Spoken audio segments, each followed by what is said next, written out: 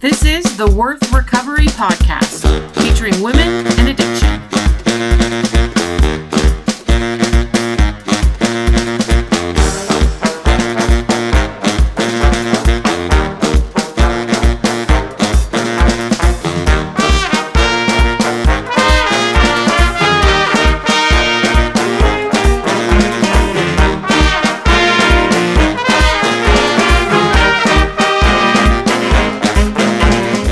Hey everyone, welcome back to the Worth Recovery Podcast. This is Amy. I'm your host here, and I'm a sex addict. I've been sober since December 2nd of 2012. Today I have a guest with me, my friend Sally. Hello everyone. I'm super excited to have Sally here with me. I've only known Sally for, I guess it's been probably about 6 months, maybe not even that. No, I've only been home for about 3 months. 3 months, Yes. Really? It's only been 3 months, okay. Sally is a member of my 12-step fellowship group that I go to, and so you just joined us about 3 months ago. 3 months. Super excited to have you. Yeah.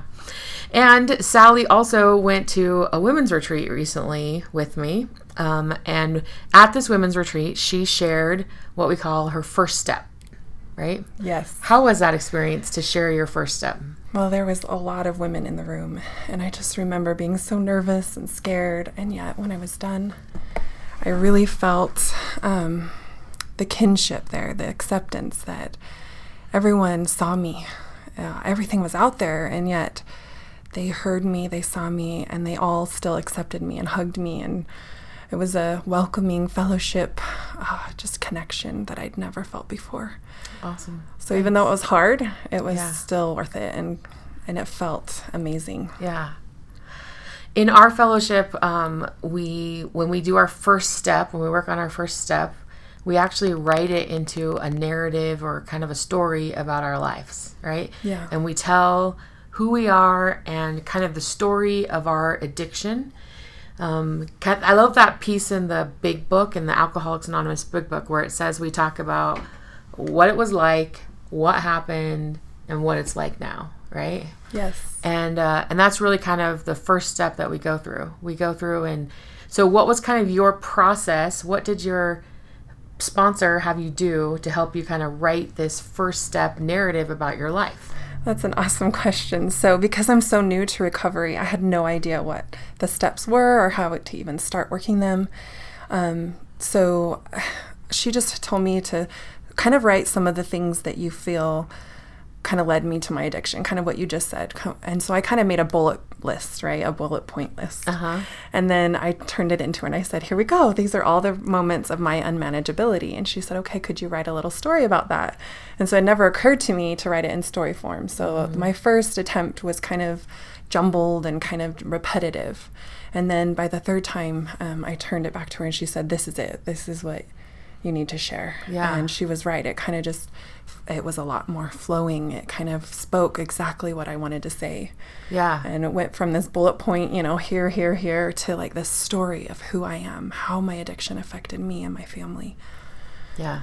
I love that you use the word unmanageability, because I did mean to say, like, that first step is that we admitted we were powerless over lust and our sexual addictions and love and all those things, relationships, and that our life had become unmanageable, right? And so this story tells kind of your life, your powerlessness, and talks about the unmanageability that was going on in your life. Definitely. So you said you kind of went through like maybe a couple drafts with your Yeah. sponsor. So how long did it take you to put this together and make it work? Well, so she started with me right away. I was the one. I said, I want to get on recovery. Tell me what I need to do, where I need to go. I'm ready, like all in. And she said, okay, well, let's start slowly. And I was like, no, I want to get going. So I started right away. Probably the first 2 days I'd met her, made my bullet point list. Mm-hmm. And then she was kind with me and said, okay, let's turn it into a story. And that took me a lot longer. Yeah. And then she realized that the retreat was coming up, and she said, I think you should share this at the retreat. There would be a whole bunch of women around ready to accept you And so I only had probably a week after that. And I spent so many hours, I bet, just writing it down and going over it and wondering, is this going to be, what I need to say and what will portray the truth of who I am and where I was. Yeah. And so we're gonna have you read your story Okay. and share your story here on the podcast, which I'm super grateful that you're willing to do, because I've heard your story, and I think that there are so many women that are going to relate to what you have to say and be able to really connect with you. Women that you don't even know, women that you may never know, men also. We have a lot of male listeners, but I'm just really grateful that you're willing to do this and share and be vulnerable and share your entire story with us. And I know you haven't written form, so we're just going to kind of let you start here and go from there. Okay? Okay, here we go. My birth father left our family as he beat my mom, who was 7 months pregnant with me. That was the day I was born into the confusion and chaos, born to a mother who was broken and a father that wasn't there. My mom did not handle the situation well and would often stuff rags into my mouth to silence my cries. Even now, as I look back and feel those rags in my throat, I feel the very silencing of my soul. As I grew into a toddler, things with my birth father became worse. He would intermittently show up, take me and my brothers for a few weeks, and then drop us back home. I have memories of him being sexual with me and teaching my older brother how to fondle me sexually. He would take naked pictures of us and have us do shameful things. But the trauma of those moments is eclipsed with the desire to have the attention, this so-called love and quiet whispers of being the good girl from my birth father. Early on, my mental, emotional, and spiritual programming was messed up as my birth father would reject me when I couldn't please him, and then reward me when he was sexually satisfied. My mother told me when I was an adult that my birth father was a child molester and would often molest the babysitters. I asked her why she would let me go with him, and her answer was, I was tired and I needed a break. This is why I always felt like a burden to my mother. So to make up for my shame existence, I devoted myself to caring for my mother. The family would often sing a song about me. If you only ask her nicely, Sally will do anything, which was proven time and time again. I resent that song now, but when I was younger, I loved pleasing everyone, hoping if I pleased someone, they would finally love me. My mother remarried, and my stepfather was both physically and sexually abusive. He would beat me with a belt, and to this day, the sound of a belt snapping still makes me shudder.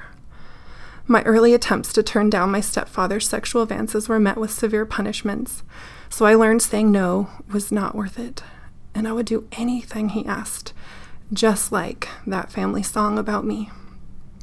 My stepfather was completely different in his approach to me than my birth father, and I never sought for his attention. I would often receive physical punishments from him for not being sexual. My family often talked about God, and I always got the unspoken impression that doing whatever someone wanted me to was part of that service and submissiveness that I was supposed to do to please God. I remember some of my family members saying similar statements to me in some strange ritualized cult-like abuse. These acts from my other family members confused me further. As I was taught to please God, I needed to do shameful things and not tell anyone about them. Secrets became my expertise, and God became someone and something that I didn't understand or trust in. By the time I was 8 years old, I had been sexually molested for most of my childhood that I could remember. To survive and cope with this severe trauma, I created a fantasy world in which I would escape. The more severe the trauma and abuse, the more intricate and soothing my fantasy world became. The scenes in my mind were comforting, and I often found myself preferring my fantasy world to my reality. This pattern of fantasy became a huge part of my life. When I was 8 years old, my mom married for the 3rd time. This is the man I call Dad. He was never abusive and was in fact quite the opposite. He was gentle and emotional, but he became my mom's punching bag. My mom seemed to take all her anger and pain out on my dad. I would often escape in my mind during their fights, or I'd run away to the backyard shed where I found comfort with my imaginary friends. And when I say imaginary friends, I mean grown adults in my mind that were my pretend parents who loved me and always knew just what to say and do to make me feel better. As I grew, the sexual abuse from my oldest brother worsened, and soon I was performing for him sexually most every day. He was a mixture of both the gentle coercion like my birth father and the angry abuse from my stepfather. I don't blame my brother. He was, after all, only a byproduct of what he was taught and shown. But the impact of his abuse, the impact that had on me was damaging and far-reaching. Sex became something I did to please my brother and soothe his anger so that he wouldn't beat me. I was good at reading the moods of my abuser and knew how to soothe them, a pattern that I continued in my marriage. This pattern of trying to soothe and please others with sex has caused confusions and patterns of addiction in my own marriage.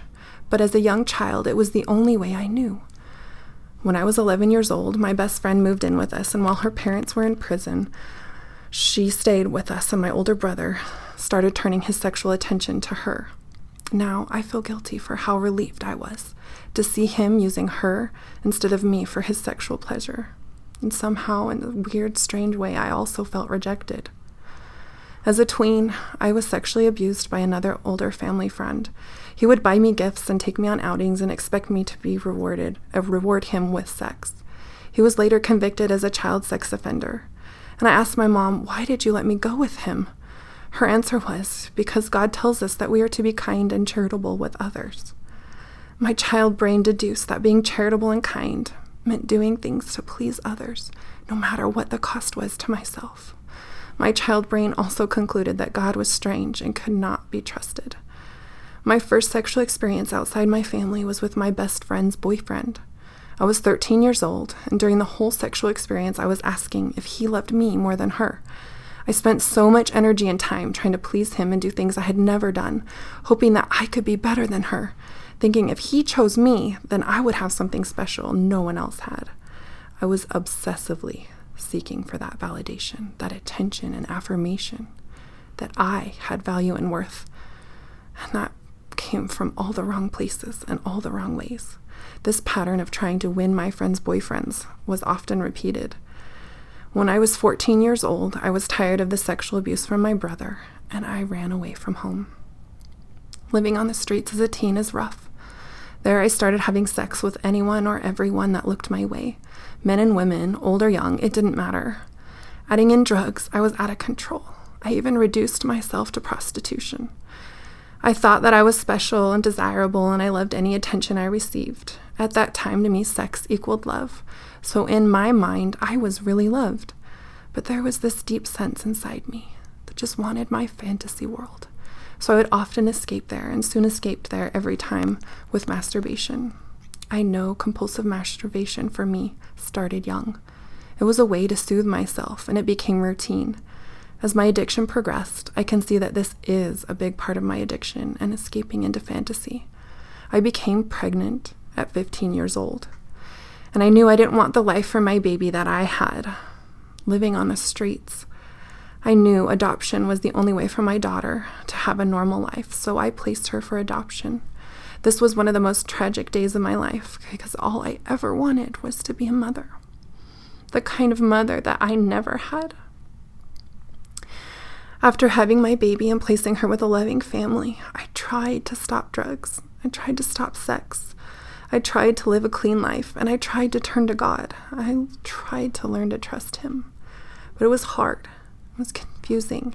And I had so much pain, and I started slipping after only a few months. Soon after, when I was 16 years old, I met my husband. We fell instantly in love. Because, of course, I am a love addict. He was 18 years old and a virgin, and I was overly sexual with him, thinking that he wanted sex, and that if we had sex, then he would love me. Looking back, I can see how I pushed him to have sex before he was ready. But to me, it was my only way of life. We wanted to get married in our religious place of worship, which place required virtuous living. Our ecclesiastic leader suggested that if we could abstain from sex for 6 months, we would be approved to marry in that place of worship. And we mostly abstained, but we were still sexual every night, just no actual intercourse. Looking back, I can see that this period is a sure sign that I was and that I am a sex addict. I couldn't stop wanting sex and pushing the limits. In fact, it became more exciting and desirable since we weren't supposed to be doing it. My husband and I were married when I was 18 years old. The first week home after our honeymoon, my fantasy of a perfect marriage, a perfect life, and my happily ever after came crashing down over something that I made really big. I felt rejected, abandoned, and that I was not sexy enough, beautiful enough, or just plain not enough. I soon began to search outside my marriage, blaming him, and I began to search for that approval somewhere, that I could be enough, that I had something special that no one else had, and that I could be someone that was the only person that someone desired. My fantasy world drove this concept on, and I constantly envisioned this perfect someone who would love me, cherish me, and always say and do the perfect thing. I was hurt by my husband, but more than that, I was let down by the perfect fantasy that I could never have. So I kept looking for it, hoping that I would find that fantasy in real life. And at this time, and shortly after our marriage, I started having several boys on the side that I kept as just in case things didn't work out with my husband. I was reconnecting with old acting out partners, but I knew enough not to have sex.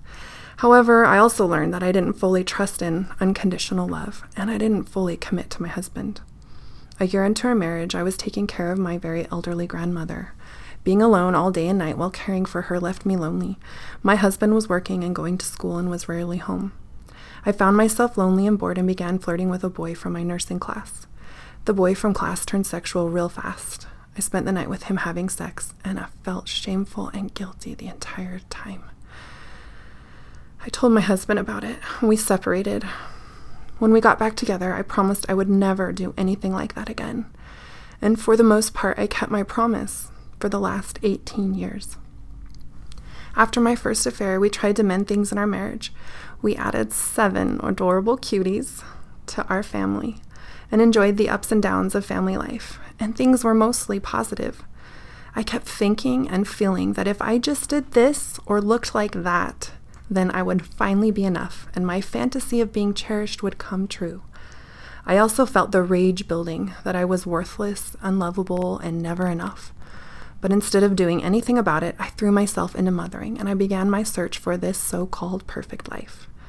I was living the extreme of presenting this so-called perfect version of myself and hoping to gain acceptance and approval from others.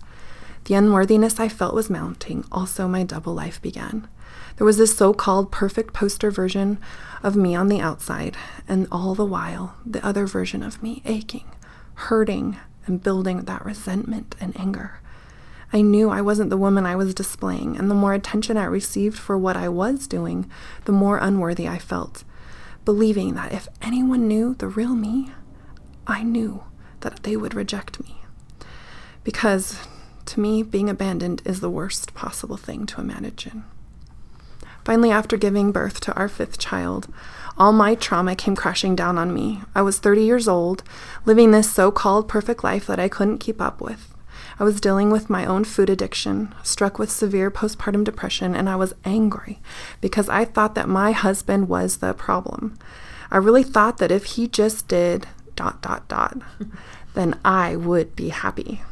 I spent most of the next 7 years in pain and dealing with many health problems.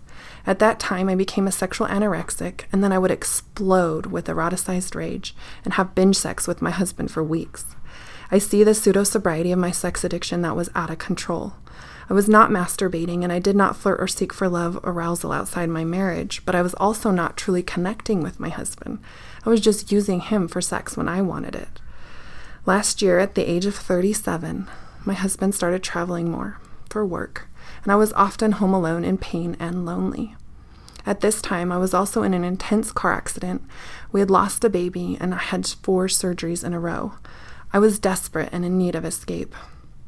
I first found escape through online gaming. I found this online game that was a chat room. It was called Second Life, and I truly did start to have a second life. From day one, I was hooked on that extra attention from this man I met, and the idea that I could be whoever I wanted without consequences, or so I thought. For a year, I was consumed with this fantasy online chat room. I sexted, I used people for my own pleasure, and I was sucked into sex and love addiction. Only I was in complete denial. I became truly powerless over the ability to stop my addiction alone. I split myself into 2 personas so I could act out. despite my firm belief and value of honesty and authenticity.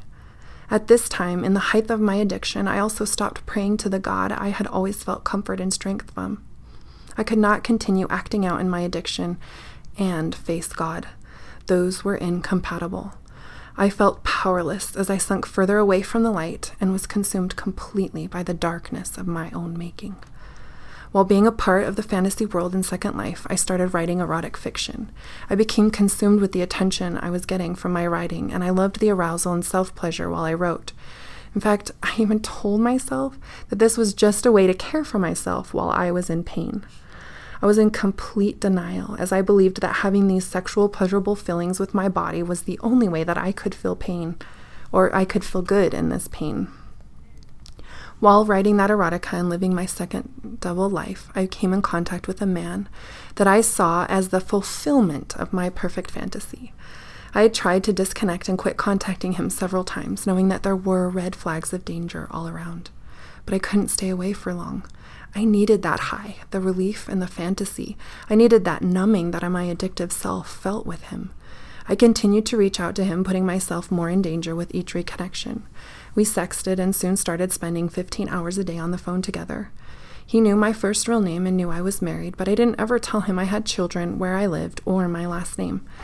I thought that I could continue to keep him on the side as my boyfriend to turn to when things were going wrong in my marriage, or when I needed to escape from the pain. This truly was powerless unmanageability, because I did value commitment within my marriage, and yet I still continued to seek out sexually and emotional affairs with men who were not my husband. I thought I valued fidelity as a married woman, but my actions were not congruent with my beliefs. I hurt my husband. I lost his trust, and I jeopardized my marriage as I couldn't stop and continued to take more risks. I also stopped acting like a real mother. For 18 years, I had worked the whole of my children's life to ensure that my children felt loved, that they had a healthy connection with me, and that they were raised in an environment free from what I had experienced growing up. However, while entrenched in my addiction, my actions, my words, and my example was the complete opposite. I lied to my children and my husband, and I lost the respect of my family as I continued to sink further into my addiction. When I was caught by my husband, I would lie, distract him with sex, and vow to never do it again. I vowed that to myself, and I always seemed to break that vow, sometimes even just moments after making it. When I was caught by my children, I would lie, think it wasn't a problem, and believe I could really stop at any time. Sexting while driving my son to choir practice and sexting on a family vacation are some of the low moments as I look back and realize I couldn't stop, and I couldn't prioritize anything above my addiction. I see unmanageability in my life the most when I was taken by the man from my so-called life. The day after one of my surgeries, he showed up and came and took me. In the confusion, I thought that I was going to live out my fantasy life. My husband and children were somehow forgotten, and I turned to live out this fantasy. It was at this time that I completely lost the trust of my husband and children as I abandoned them and was taken by a dangerous man. My husband and children thought I was dead. They had no clue of my addiction and knew nothing of how I could have fallen so deep into this fantasy world and this trouble. During this time, I put my children in danger of a predator and my husband in danger of this violent, vindictive man. Because of my addiction, I gave up my roles of wife and mother to claim that role of sex addict. I left my children without a mother and my husband without a wife. While I was being taken across the country, I was in a whirlwind of destruction. At the lowest point, I attempted suicide, believing that there was no way that I could face God. I couldn't face my husband. I couldn't face my children. And I couldn't even face myself with all that I had done. Too easily in the darkness of despair and addiction, I was crying out to God to help me. But I didn't always know what help I wanted or needed, just that crying out in desperation, that searching and that longing for something unidentifiable. And now, after all that has happened, I still am searching. The difference in my search now is that I am finally able to recognize this love from God flowing in me and around me in ways and people that were already there. I had just been blinded by the darkness of my childhood trauma and the intense, all-consuming darkness of my addiction. Before I was taken by the man for my second life, I was healing from the 4th surgery in a row, recovering in the basement of my mom's house. All my childhood trauma came rushing back to my mind, my heart, and my soul. I felt as I did, like a child being in the dark basement, being punished for telling someone of my abuse. My mind couldn't make sense of the difference in the situation, and my heart was already torn apart as I was entrenched in addiction. My soul was aching as I felt abandoned by God, with his lack of making the pain go away, as I had selfishly and pridefully been demanding from him. My physical body was beyond depleted with the pain and the many surgeries as I turned to addiction and away from my family, and I was a responsible and active participant in mine being taken and abandoning my family. After 2 weeks of being with this other man, I realized the truth of my situation. I escaped and checked myself into a hospital and called my husband. Because of the forgiving and tender heart of my husband, he arrived at the hospital to pick me up, and he lovingly told me that it didn't matter what happened, that he loved me, and that we would work this out together. I was transferred to Dr. Karn's sex addiction inpatient treatment facility in Arizona called Willow House. There, I recovered physically, mentally, and spiritually, and there I learned what a sex addict was. I learned what a sex addiction was and came to admit that this is my main addiction. My body is now healed, and I better understand my addiction, and more importantly, I have a jump start and a direction to deal with my childhood trauma, which is the reason for most of this recent episodes, which the therapists tell me is called trauma reenactment. I have been working hard to start rescuing myself, to start validating myself, and to be fully present and rigorously honest with my recovery. Yes, I had severe trauma from my past. I had unrelenting physical pain and complicated medical problems. I had severe mental issues, both genetic and situational, but I was the one that did not handle the situation in the best way. I caused myself, my husband, and my family heart-wrenching pain. And for that, I am attempting to recover, to make amends, to turn my life around, and I am trying to heal. Because of my addiction, my relationship with my higher power has been compromised and changed. Do I still believe in that same God I did before my addiction? I am contemplating who my higher power is that I can surrender my unmanageable life to. Knowing I am powerless over my sex addiction, I'm wondering who is powerful enough to help me. Is there really a higher power or God who is merciful enough to extend grace and accept me as I am? And if so, who is he? Is he a she?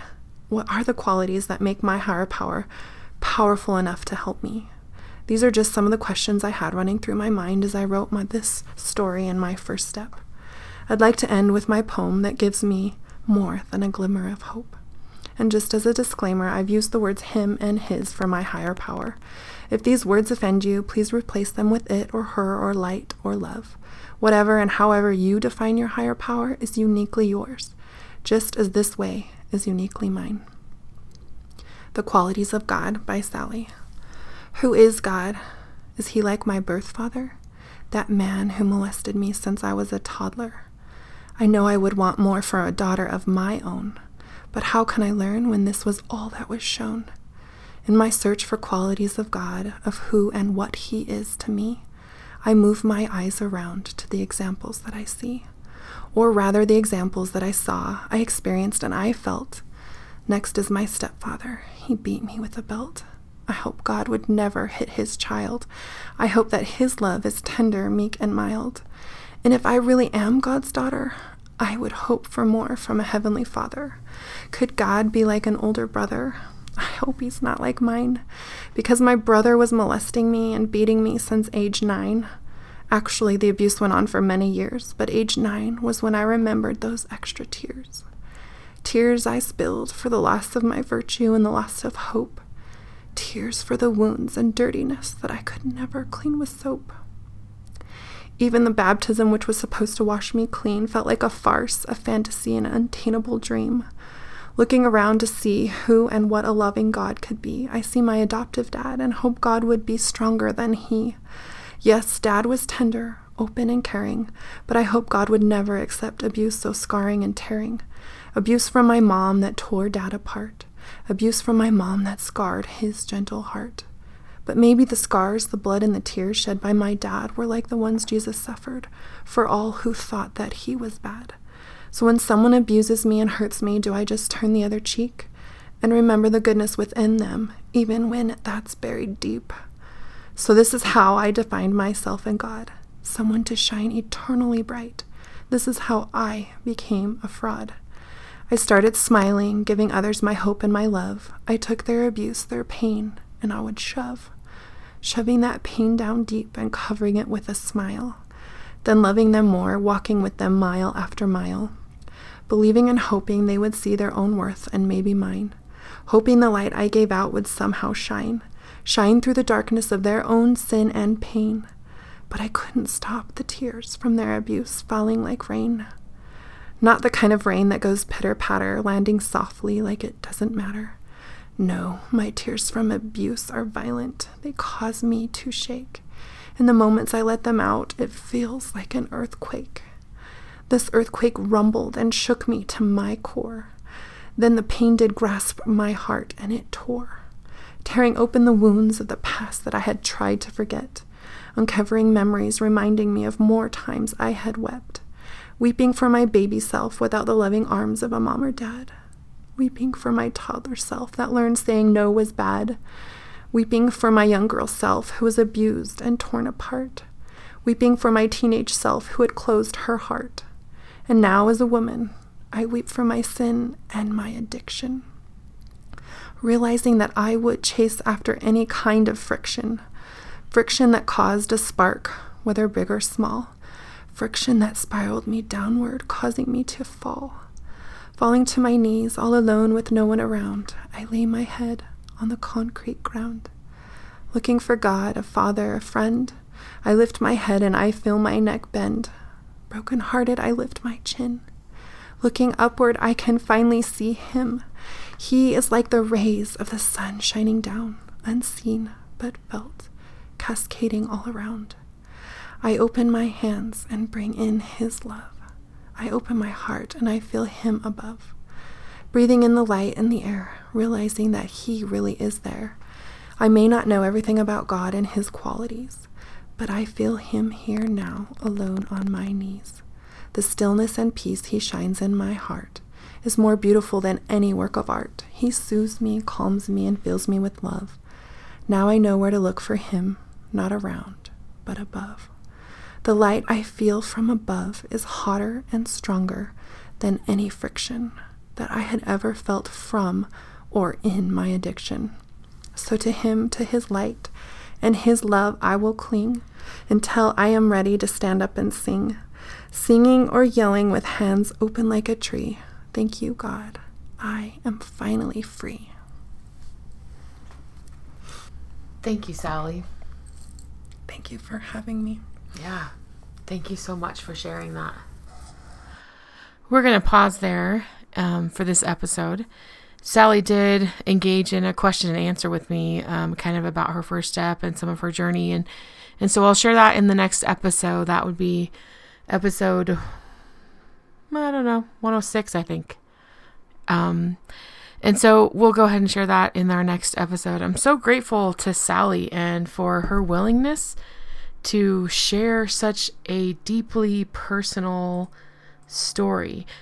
Those first steps, when written in narrative form like that, can be incredibly healing and also incredibly difficult to face and to write. And I'm just so grateful for her willingness to share with us.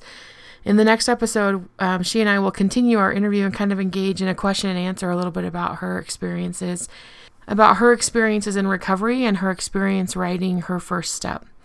So as always, ladies, I want you to remember that no matter how far you've gone, no matter where you're at in this very moment, you are worth recovery. No matter what's going on in your life, no matter how shameful you feel, no matter what you've done, no matter what your story looks like, you are 100% worth recovery. I know that. I believe in you, and Sally believes in you, and I know that you can do it. So keep up the fight. I think about you, I pray for you, and I love you. Until next time, Amy.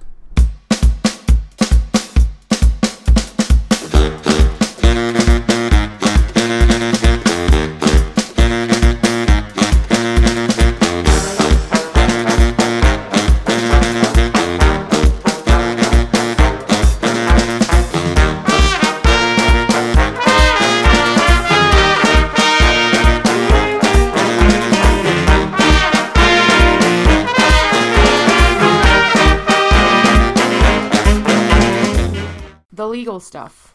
The mission of Worth Recovery is to dispel shame and build hope in the lives of women struggling with and recovering from sex addiction. I am not associated with any 12-step group, religious organization, or therapeutic clinic. I am an addict sharing my own experiences and recovery.